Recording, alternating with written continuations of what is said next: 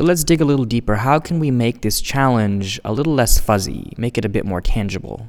So there are a lot of things you have to put in place, but there are a couple of very concrete things that you can start with.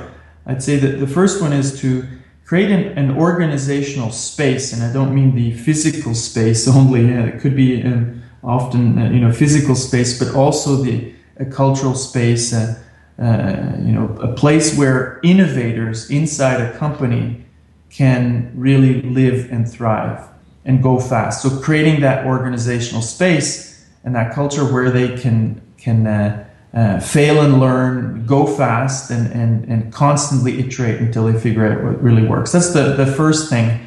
And related to that, you want to populate this organizational space with the right people, entrepreneurial people who can deal with uncertainty, people who are not afraid of failure but will deal with failure and use it as an opportunity to learn. So you need to have the right group of people, which is very different often from people who are great at execution. Entrepreneurs have a different profile. So you want to find those people who you probably have in your current organization, but they're probably not thriving because there is no space to innovate. So you need to identify them.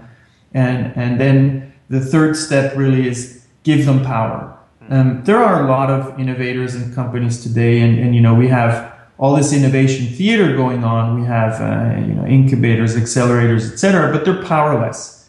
What you really need to do, and I think this is probably one of the most important steps, is you want to give them the license to build a future for the company, and they don't have that today. These are people who are not in a positive way, somewhere in a garage of the company, right? And they have no visibility. They don't shine, and you can't build a future like that. It will be very random.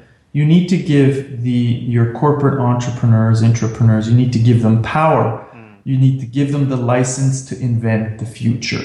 Just like you reward people for growing an existing business and a proven business model.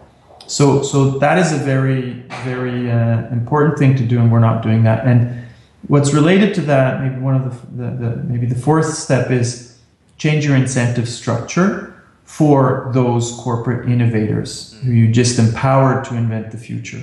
You need to give them the incentives to experiment. You need to give them the incentives to fail and learn and to go fast and iterate until they figured out what really works. And then you probably, just like you reward salespeople for selling, you need to reward the intrapreneurs, the entrepreneurs in your organization for building new, multi-million, multi-billion-dollar businesses. They're not going to be happy with the bonus, so maybe money is not their biggest motivator. But if you built $1 billion business for your company, a promotion and a bit more money is not going to cut it. These people are going to leave and build their own companies. So those are a couple of steps that you can undertake to move towards the organizational structure of the 21st century.